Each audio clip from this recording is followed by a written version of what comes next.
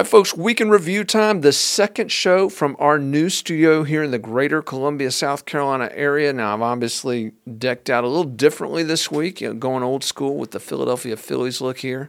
We've got a big week to cover, so let's dive right into it. A lot going on. Murdaugh accountability, it continues to roll. We're going to dive into the very latest on this most important phase of the Murdaugh saga, which is holding people and, as I'm going to talk about in a minute, institutions accountable for their conduct. I'm also going to sit down with our research director, Jen Wood, about a story out of Richland County, South Carolina, a true tragedy that had a big court hearing this past week, an unsatisfactory outcome for the family of a young man who lost his life a little over 3 years ago. We're going to talk about that. Last but not least, a ton of political news this week. Obviously, the big presidential debate. We're going to dive into who did well, who did poorly, who showed up, who didn't show up. But before that, some major developments in a huge political scandal involving a congressman here in the Palmetto State. All of that and more heading your way on the Week in Review. All right, so I got to be honest. As we start this segment, I am really and truly hoping that this is the last Week in Review that we lead again with the Murdaughs. I'll be honest, I've got a little bit of Murdaugh fatigue, and I'm glad that we are now well into the accountability phase of this story. I've said it on several previous shows. We had the incidents and investigations. We had the trials. Now we're moving into the accountability phase of this ongoing story. And we saw some of that this week.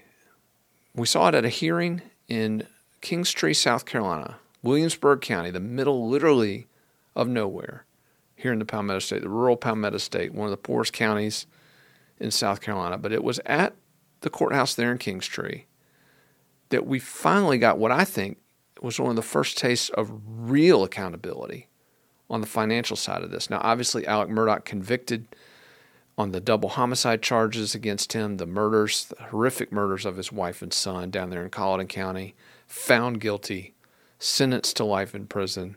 So that was a major moment in this story. But the financial crimes, the theft of millions of dollars from family members, from former clients, from friends. Murdaugh was a just one-man crime spree. But it wasn't just one man, was it? There were others involved. And they have begun to get their comeuppance. And again, we saw last fall, Russell Laffitte convicted at the federal level. He was sentenced earlier this month in Charleston, scheduled to report next month for a 7-year prison sentence at the federal level. Corey Fleming, Murdaugh's former best friend, the godfather of his surviving son Buster Murdaugh, sentenced to 4 years in federal prison earlier this month. Well, both Fleming and Laffitte appeared in the courtroom in Kingstree, where the prosecutorial spitball fight that we've been watching unfold over the last few months between state and federal prosecutors roared into the open. And folks, you've heard of the movie Empire Strikes Back. Well, this was the State Strikes Back. And Creighton Waters, lead prosecutor for the state of South Carolina on all these Murdaugh-related crimes. I've seen Creighton Waters in court on many occasions, people. Obviously, the world saw him during that double homicide trial. His stellar opening argument, his questioning of Alec Murdaugh. Guy just a super organized, super quick-witted, thinks on his feet, adapts. I don't know if I've ever seen Creighton Waters better than he was at this hearing in Kingstree. So what happened? I want to set the stage for you. You've got Corey Fleming standing there in his "Oh Brother, Where Art Thou" jumpsuit from the Al Cannon Detention Center in Charleston County, South Carolina, where he's being held, awaiting his federal placement. He's sitting there in the courtroom with his attorney, Debbie Barbier, and he stands up and, to his credit, Corey Fleming, the only one in this entire situation who has taken some accountability for what he's done on the record criminally. Murdaugh confessed to a lot during this trial, but he has yet to take criminal accountability. But Fleming stood up, pleaded guilty to all the charges against him, straight up. No deal. Straight up pleaded guilty to all those charges. Nearly 24 of them. Sat down, and I think he and his attorney were expecting Mr. Waters to stand up and say, "Well, Your Honor, he's pleaded guilty, and we look forward to the sentencing hearing down in Beaufort in September." That is not what happened. Creighton Waters methodically exposed Corey Fleming for being not a patsy, not somebody who didn't know, not somebody who was suckered or hoodooed was the word he used by Alex Murdaugh, but an active participant in the theft of money from vulnerable clients of Alex Murdaugh. It was an evisceration, an absolute evisceration. Waters documented in detail how Fleming stole when his personal accounts were getting low, when he needed money to pay the IRS, to pay his mortgage, pay for video games, apparently, one of the items listed. But he also talked about how Fleming and Murdaugh hopped a jet to the College World Series using money that they stole from an account of Pamela Pinckney, the mother of Keem Pinckney, the deaf quadriplegic whose, I would say, suspicious death several years ago was one of the keys, the gateways to these financial fleecings. But it was a stirring performance by Creighton Waters. And as it was, again, unfolding in that Kingstree courtroom, I spoke at one point with two attorneys who were there for family members, Justin Bamberg, who represents Pamela Pinckney, and then Eric Bland, who represents the heirs of Gloria Satterfield, Murdaugh's former housekeeper, whose settlement funds were stolen by Murdaugh and Fleming. And both of those gentlemen, I thought their comments were incredibly insightful. Justin Bamberg specifically told me that this was a precedent-setting event, that this was the most egregious legal conduct South Carolina has seen in a century, and that the sentences imposed in this case would set the standard moving forward. Eric Bland echoed that and talked about how important it was that Creighton Waters was putting this all on the record. And in fact, Bland told me you can't have people come in at the 11th hour and 59th minute and say, I'm sorry. No, it has to be laid on the table what they did. And you know what? Both those gentlemen absolutely 100% right. In fact, Bland spoke of it, the need for an educational moment for the bar. And he is absolutely right about that too. And guess what? Creighton Waters delivered that education with, again, a stirring performance in the courtroom. And I want to cut real quick. We've got an excerpt to just a bit of his performance there in Kingstree, but let's take a look at that educational moment for the South Carolina bar. These two men looked at the cases they had as if it were a pantry, and they could just open the door and goodies would just drop out. If it hadn't been for the good work of the state grand jury staff and SLED and other partners, there would never be accountability in state court that there's going to hopefully be today. And Mr. Fleming might be on his boat. We're improving. He might be on his what? On his boat. On his boat. Yes. Your Honor, the first document I believe I handed up was a summary of all the loss amounts. And just to summarize, we've been through a lot, but I just want to go through those numbers very quickly and the indictments they represent, and then I will sit down. But for 2021 GS 4730, we have the 3 forged Satterfield checks. $403,500 is the first one, January 2019. The $2.9 million check, which was May of 2019. The $118,000 check, which is October of 2020 when they did that very suspect stipulation of dismissal. And then the $113,800 that was remaining.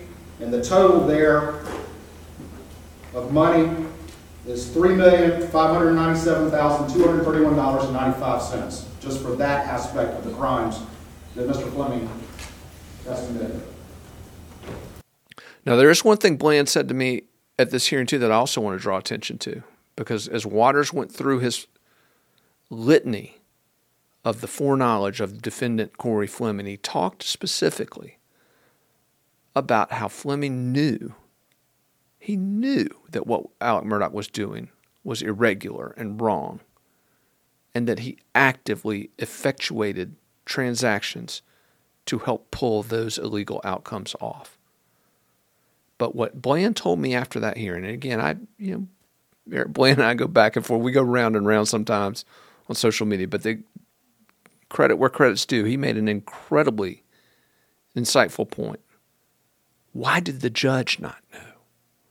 Why did Carmen Mullen, who signed off on that deal, why did she not ask the questions? Wait a minute, you're billing over $100,000 in fees for a case that nobody's being deposed, that isn't in any sort of active negotiation, or what's the deal? Didn't ask, just signed off on it. And we have said from the beginning of this scandal, crime and corruption.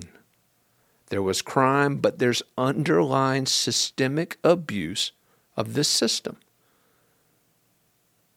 And we have not seen the accountability for that. So again, maybe we will do Murdoch blocks early and often in the future, because I'm telling you, people, we've been seeing the accountability on the crime front, but we are still waiting for the accountability on that corruption side. And Judge Carmen Mullen, Judge Perry Buckner, a lot of these judges who were thick as thieves with the Murdochs, we need to continue to keep the heat on that side of this investigation, just as we continue to keep the heat on the drug investigation, where the money went.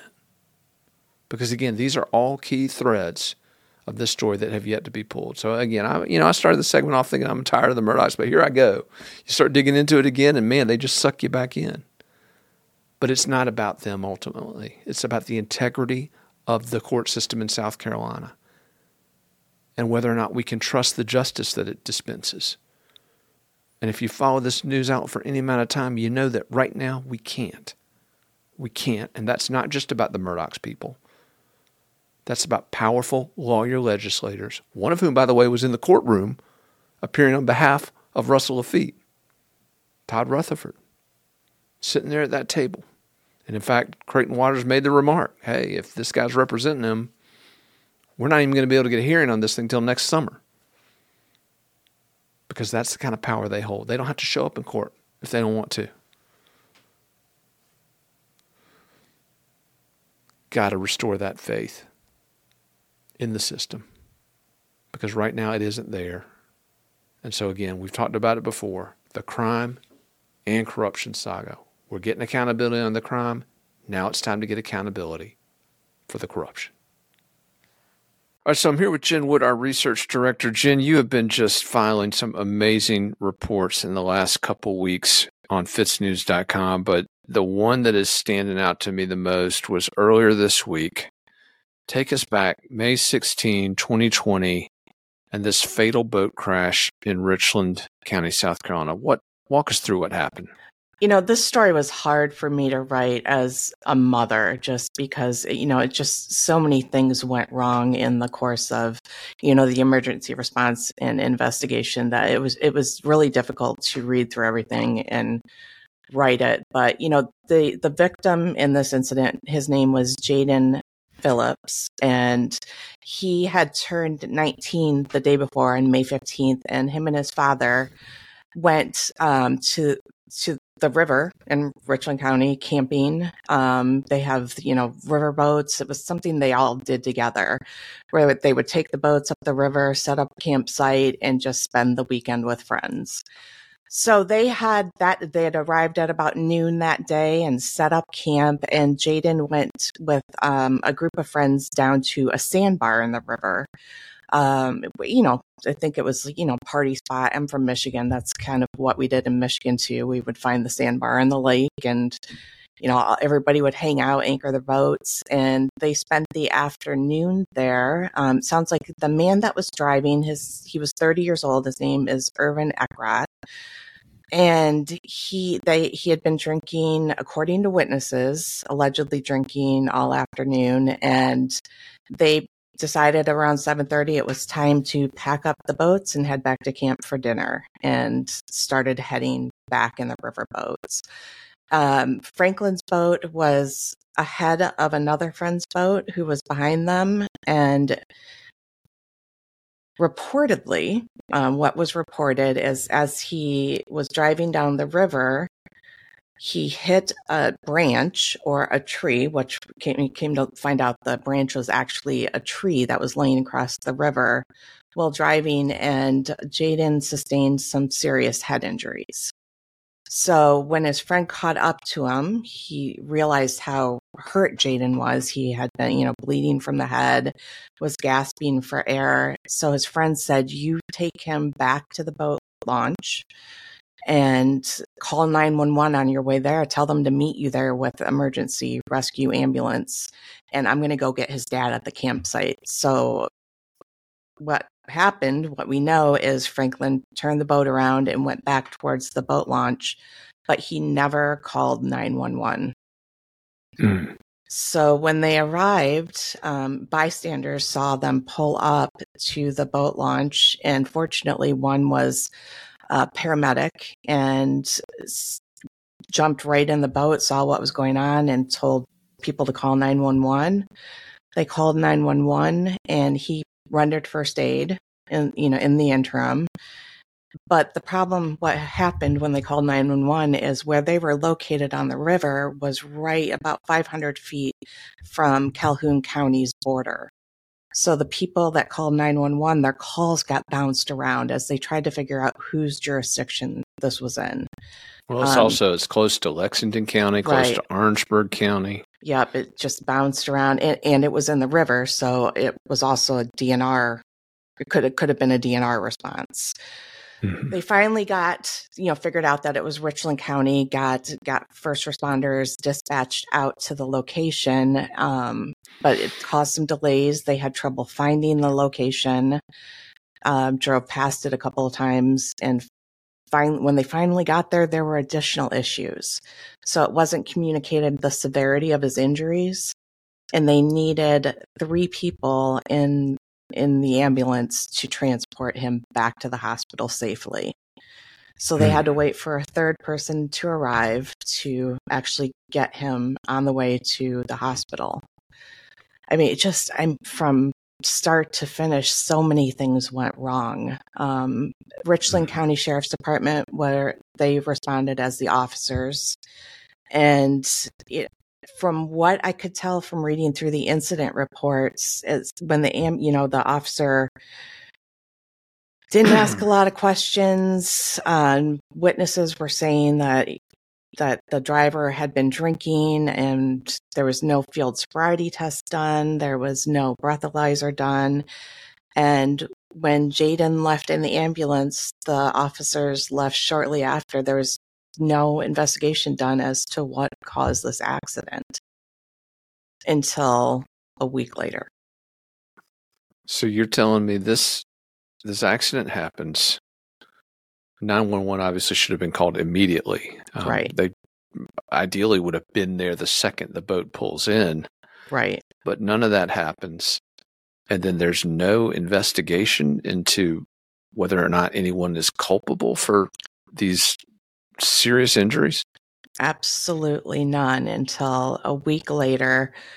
DNR allegedly was notified by a citizen that there had been a fatal accident, who was inquiring about the status of the investigation.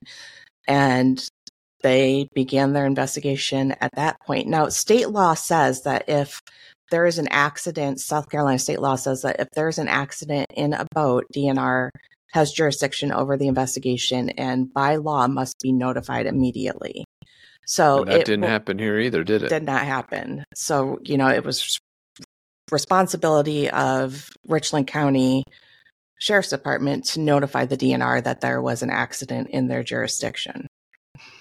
And Jen, I want to just be clear to our audience, we're reporting these are allegations, right, most of which have been contained in a civil wrongful death lawsuit filed by Jaden's family. But there was also, the reason that we are addressing it now, there was another court-related hearing this past week related to this story. Tell us a little bit about that hearing. So the hearing that happened it's called a coroner's inquest, and it's fairly rare in South Carolina for these to occur. And the purpose of these hearings is, the coroner calls it, they are given subpoena power, in the course of this. They can subpoena any witness they want.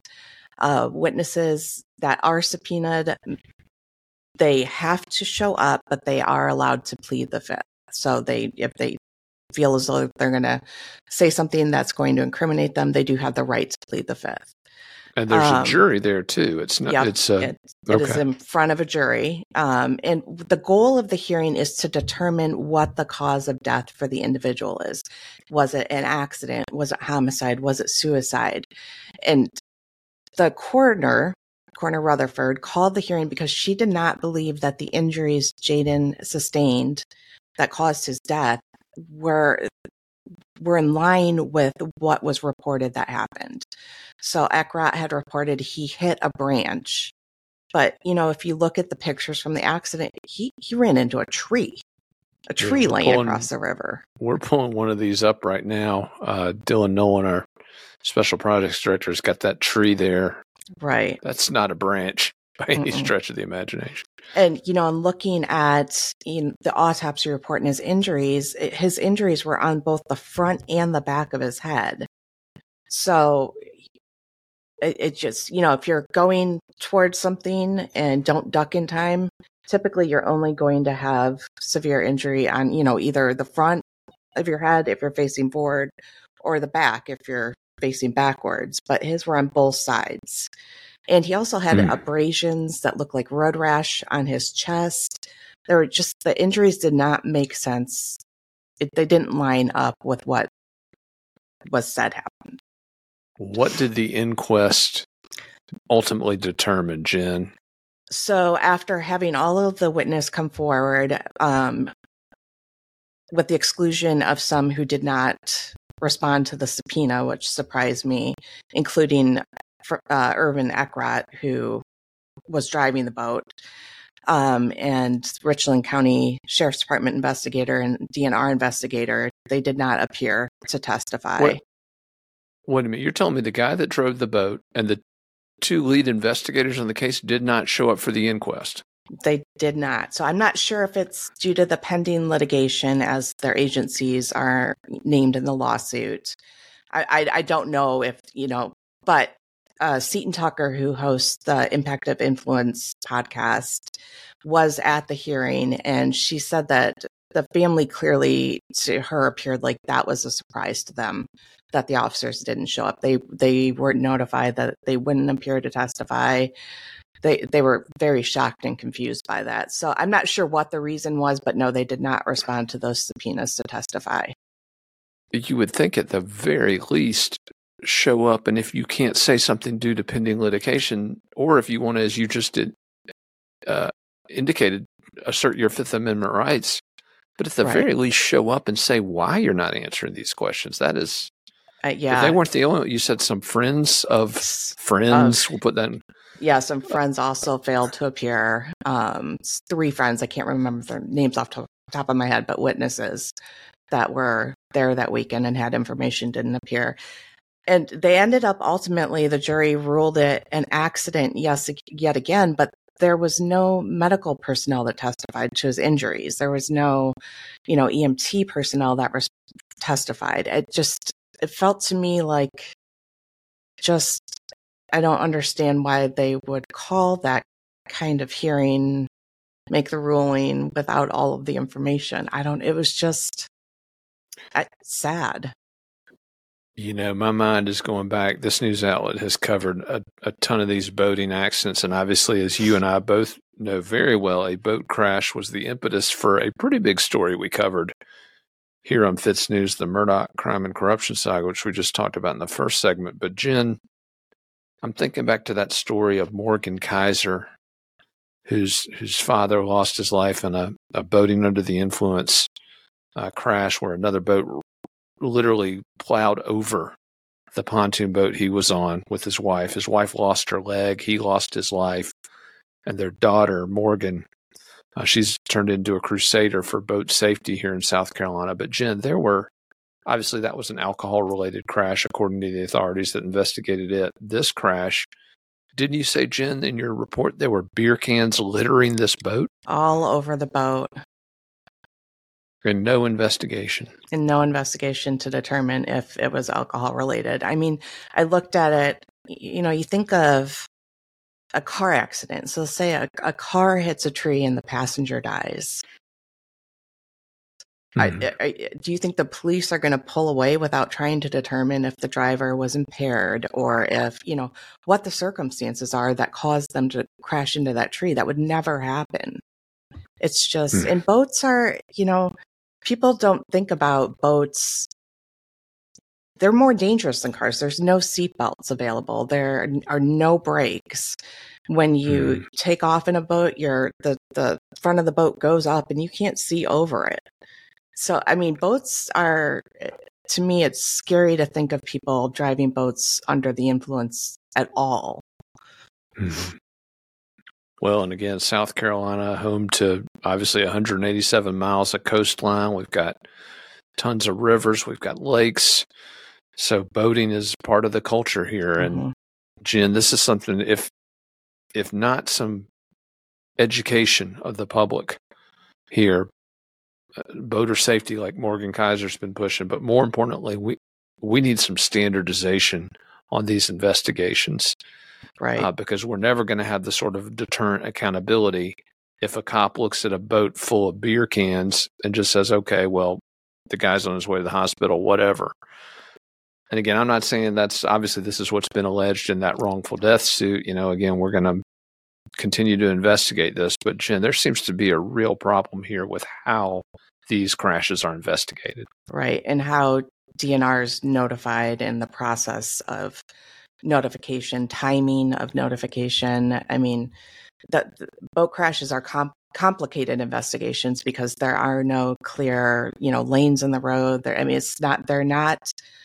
They take a specialized kind of investigator. Indeed. And just a few weeks ago, we filed a report of another crash in Kershaw County, a fatal crash where alcohol was allegedly involved, and we're still waiting for answers in that case and accountability in that case, which apparently has a political component to it as well. As so many of these tragic accidents in South Carolina, they quickly turn political, don't they, Jen? They sure do.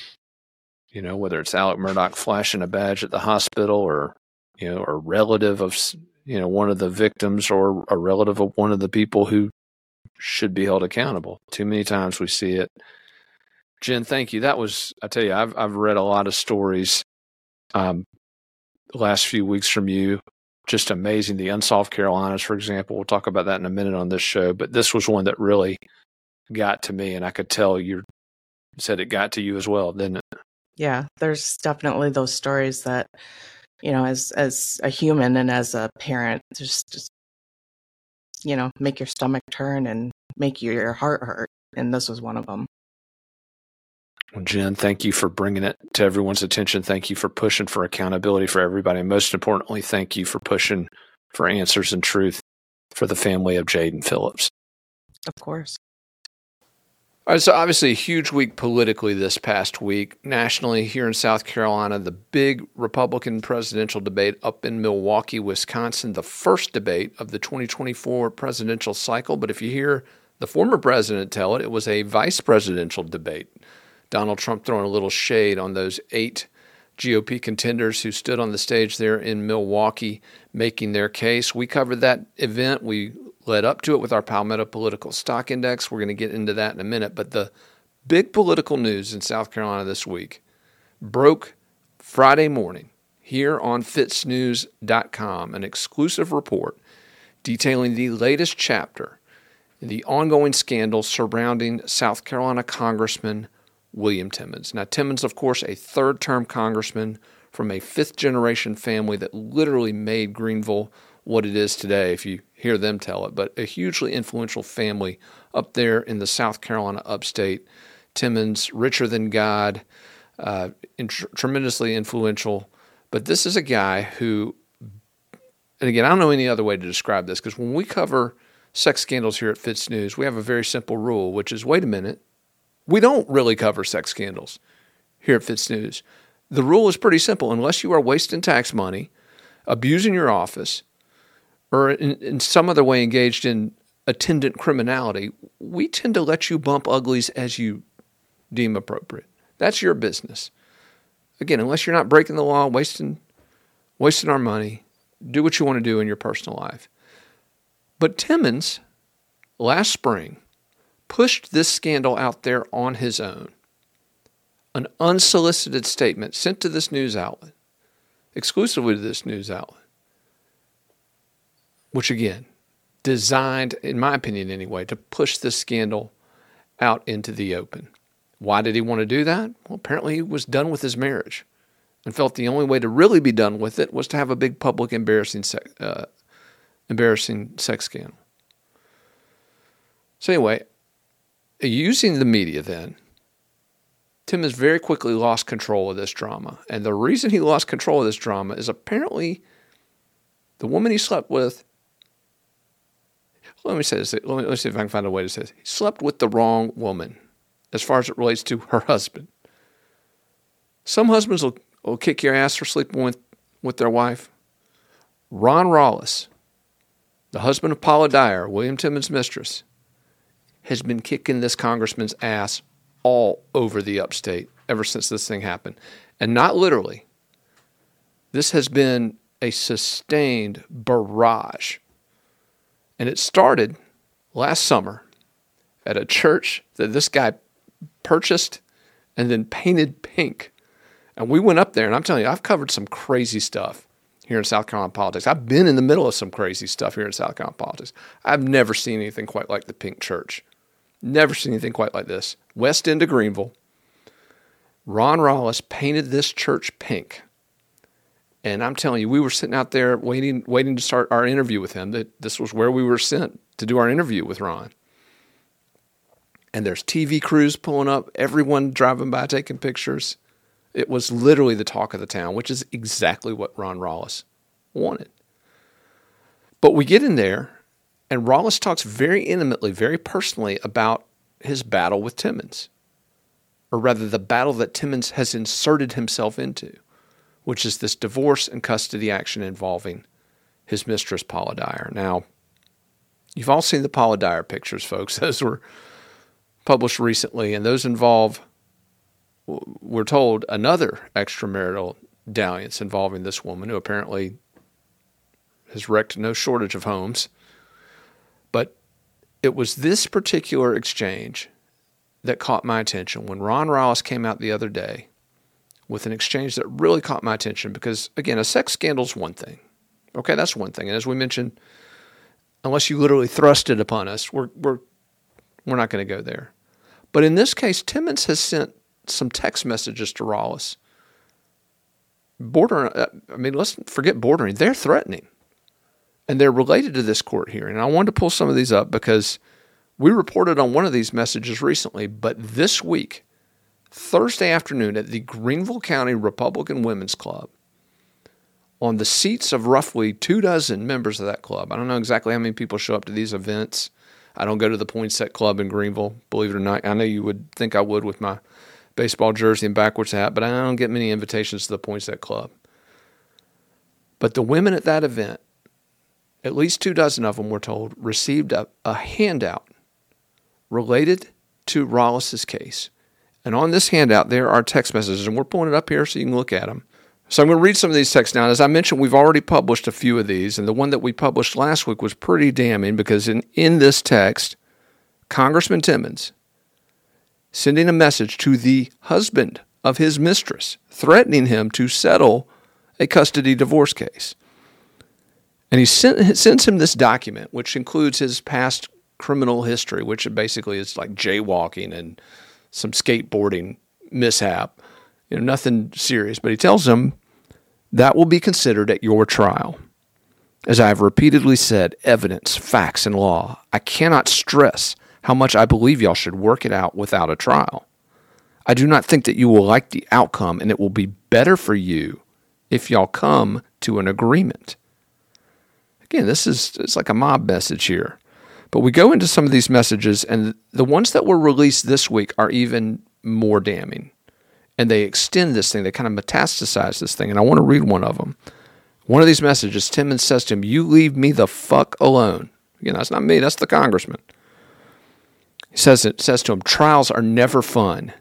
You won't like the outcome. It will be better if y'all come to an agreement. Again, the same thing. But better for who? It sounds like it's better for the congressman that this thing gets over. But again, he keeps it up. It will not end well for you. It will not go well for you. And in another message, he's texting a witness to these proceedings and says to them, and I quote, that they need to discuss ways to manage an unreasonable subpoena. Managing an unreasonable subpoena, that sounds suspiciously like, let's talk about ways to hide things from the court or lie to the court. And again, let's bear in mind, William Timmons is not only a U.S. congressman, he's a former prosecutor, practicing attorney. He is an officer of the court in South Carolina. That's incredibly troubling language, particularly to send to a witness. Again, in the custody case of your mistress. They talk in another message about the money that Timmons has paid out, $50,000 in one installment at least, subsidizing his mistress's legal case here. Confirming again what we previously reported. Even more troubling, Timmons to that witness says, and I quote, I never asked you to do anything improper. I did not do anything wrong. I want nothing to do with this. I only want my life back. But then later he threatens this person that he will file legal action against them if any of their accusations get out regarding his tampering, or alleged tampering in this case. Just unbelievable involvement. Now you think to yourself, okay, what would motivate a sitting U.S. congressman to be this stupid, to put this stuff in writing to the husband of his mistress? Why would he be that stupid? Well, your immediate reaction, okay, well, you're blinded by love. You're thinking with the wrong head, so to speak. But Timmons actually tells us what his motivation is in one of these texts. Quote, my motive is that I am running for re-election, and your plan of attacking me and my family to somehow change the outcome of your child custody fight is going to go poorly.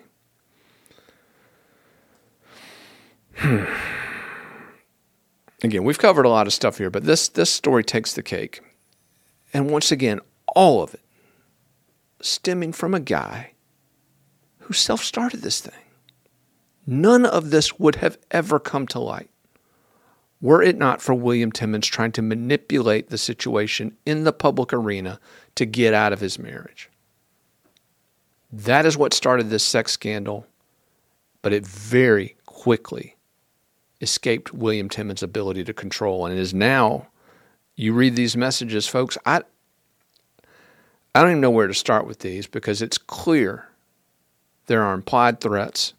And he talks about how this will go poorly for Rawls. Does he have influence over the process? Well, let's think about that, because remember, in South Carolina, we're a state where judges set murderers free routinely, set them out on bond on murder charges if they hire a powerful lawyer legislator anyway.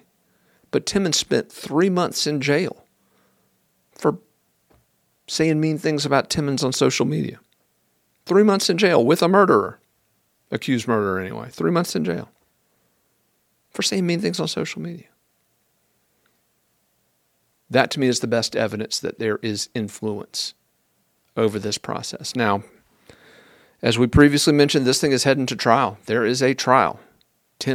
William Timmons, very much a part of it. Rawls v. Rawls, it's in Greenville Family Court. We've submitted a request to be there to bring you as much of that as we possibly can. And certainly there are, as we mentioned in the last show, minors involved. We won't get into any of that. But this demands, at the very least, an investigation by the Supreme Court's Office of Disciplinary Counsel into William Timmons and his involvement in potentially tampering with witnesses and potentially threatening a party to a lawsuit involving his mistress. And again, count on this news outlet, as we have from the very beginning, to cover this story, because it's not just about an affair, as I have said all along, but it is about a congressman attempting to manipulate the press, the courts, and his constituents. So we said we're going to talk about the big presidential debate in Milwaukee this past week, but before we get to that, let's, for a second, just talk about the guy who wasn't there.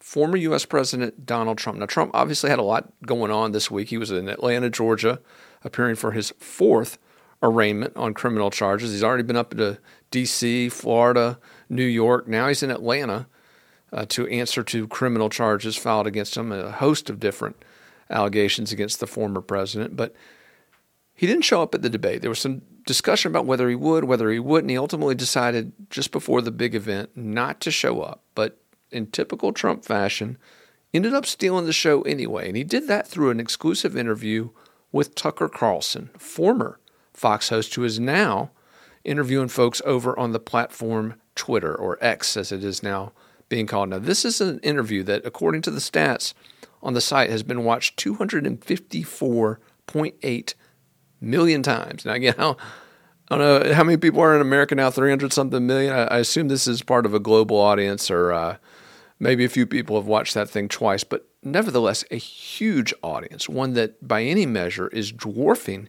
the audience that actually watched the Republican debate. So what does that tell you? Well, it tells you Trump is still driving this narrative. And if you look at the polls in this race, let's go back to late March. Late March, this was a competitive race, or had the makings at least of a competitive race. Trump is polling at that point in time in the low 40s. Ron DeSantis, the governor of Florida, who has according to conservatives, a wonderful record of accomplishment down there in the Sunshine State, he's polling at about 30%. But then the indictments drop. And all of a sudden you start to see those numbers separate. Trump starts climbing, DeSantis starts dropping off, and we are now at a point today, Trump 41.1% ahead of DeSantis according to the aggregate polling averages from Real Clear Politics. That is a huge gap. Some would say an insurmountable gap, which is why I'm referring to Trump on my news outlet anyway as the presumptive Republican nominee in 2024, because I don't see how anybody bridges that gap. Just don't see that it's possible. But let's think about that for a minute, because if you read the Palmetto Political Stock Index, which we put out every week, every Sunday morning, you go to fitsnews.com, you can see who's rising, who's falling, who's making moves, who's stuck in neutral, who's going in reverse. But Trump has been steadily rising on that index in recent weeks, and you can see that in those polls. Again, a race that many thought months ago would be close, would be competitive. Trump has shredded the competition up to this point in the race. Now, South Carolina obviously plays a huge role in this process, and there were two South Carolina politicians that were on the stage in Milwaukee. One of them, folks are saying, redeemed herself, acquitted herself pretty well, and that's former Governor Nikki Haley. Haley had arguably the best jab of the night when she went after Vivek Ramaswamy, telling him he had no foreign policy experience, and it showed. Pretty good dig. Now, again, I would argue, what kind of foreign policy experience does Haley have other than wanting to literally start World War III every possible chance she gets? If that's experience, folks, I don't know if America needs any of that. But anyway, it was a good dig for Haley. I'm sure her neocon masters really appreciated it. But Haley was decisive. She was strong on that stage. A very solid performance for the former South Carolina governor. Now, contrasting that, some would say, would be the performance of Tim Scott. And Tim Scott did not have a bad night in Milwaukee. Let's go ahead and get that out there. He didn't have a bad night. They asked him an odd question about spending, which you got a bunch of folks on that stage who could very easily have been dinged for being on the fiscally liberal end of the Republican spectrum. Tim Scott more in the middle. So it was a little odd that he got dinged with that by the moderators of this event, but wasn't very much in command in answering that, very much in command the entire debate night, but there was no breakthrough moment for Tim Scott. And as we're going to note in this coming week's Palmetto Political Stock Index, this is important because a few weeks ago, Tim Scott seemed to be poised to make a move in this race. With Ron DeSantis falling, his poll numbers falling off the charts, there was a lot of Republican money gravitating to Tim Scott, who, again, has really been the conscience of this race, generally regarded as a good guy, promoting faith. A lot of folks rallying to his candidacy, but that moment appears to have passed, and Scott did absolutely nothing on that debate stage to separate himself from the field. And in fact, I would argue Haley did a much better job of making moves that could potentially separate her from that lower tier of GOP candidates. But again, to find out who's on the move in South Carolina politics, and increasingly, as South Carolina politicians make their moves on the national stage, Keep it tuned to our Palmetto Political Stock Index published every Sunday morning. Myself and Mark Powell put that together for you. Be sure to check out the next edition coming this Sunday. All right, that's a wrap for this week's edition of the Week in Review. Want to thank everybody for tuning in. Once again, if you want to support what we're doing here at Fitz News, please go to fitznews.com, subscribe. Your support, your subscription helps power everything we're doing to hold folks accountable here in South Carolina and beyond. So please go to fitznews.com, subscribe there, but also check out Fitz Files. If you haven't done it yet, we've been rolling on this. We dropped our 6th episode this past week related to the Rose Petal murder, a true crime saga out of Greenville, South Carolina that has taken so many twists and turns. But Fitz Files, one of our newest podcast offerings. Check that out on Apple, Spotify, wherever you download your podcast. Fitz News, your home for true crime, wherever you podcast. Last but not least, I also want to bring up Unsolved Carolinas. We cover a lot of high-profile stories here at Fitz News, a lot of cases that draw national, even international attention. But there's a ton of cases that have been forgotten. And folks, those victims matter every bit as much as the victims in those international sensations. Unsolved Carolinas is dedicated to covering those stories and solving those cases. Our research director, Jen Wood, leading that charge. So check that out on our website, fitznews.com. Thanks for tuning in. We will catch you next week on the Week in Review.